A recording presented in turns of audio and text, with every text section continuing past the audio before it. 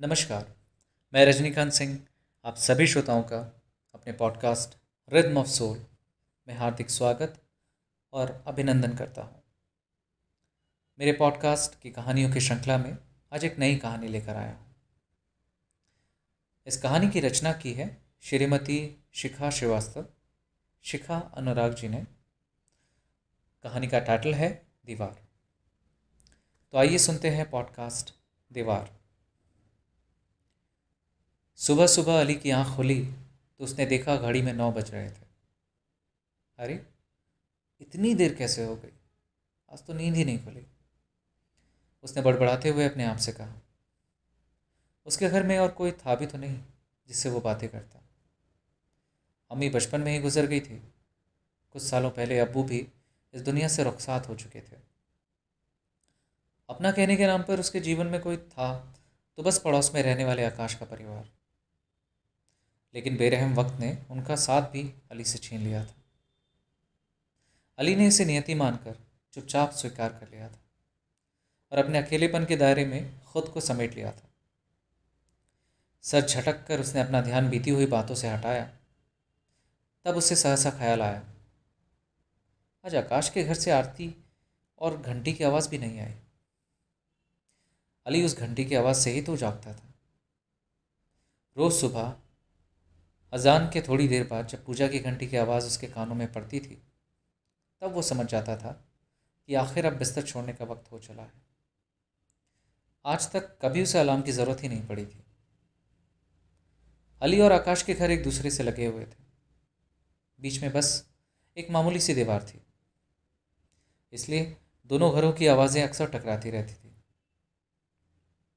अली को कुछ अजीब सा महसूस हुआ, क्योंकि आज तक कभी भी आरती और घंटी की आवाज़ बंद नहीं हुई थी। आकाश के घर में अजीब सा सन्नाटा पसरा हुआ महसूस किया उसने। सोचा एक बार उस घर में जाकर देखे, लेकिन फिर उसके कदम रुक गए।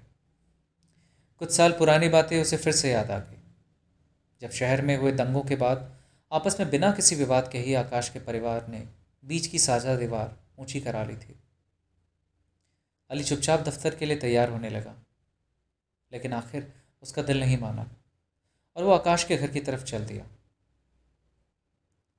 दरवाजे पर पहुंचकर एक पल के लिए वो ठिठका, लेकिन फिर घंटी बजा दी।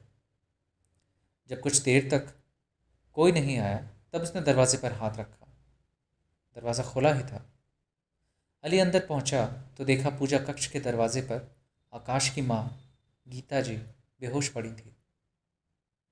उसने पूरे घर में देखा तो कोई नहीं था। अली ने तुरंत गीता जी को उठाकर अपनी गाड़ी में रखा। दरवाजे पर अपना ताला लगाकर आकाश के लिए एक चिट्ठी छोड़ दी। अस्पताल पहुंचने पर जब डॉक्टर ने गीता जी को देखा तो पता चला उन्हें दिल का दौरा पड़ा था। उधर घर वापस आने पर जब आकाश और उसके पिताजी को अली की चिट्ठी मिली, तब वो दौड़े दौड़े अस्पताल पहुंचे।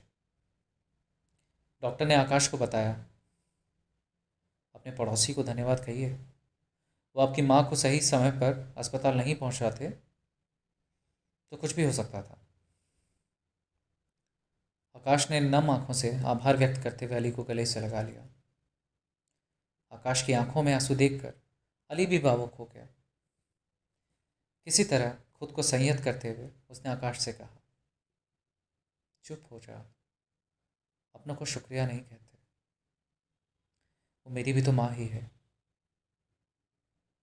उन दोनों की आंखों से बहते हुए आंसुओं ने बेवजह खड़ी हुई नफरत की दीवार को आज गिरा दिया था। शुक्रिया।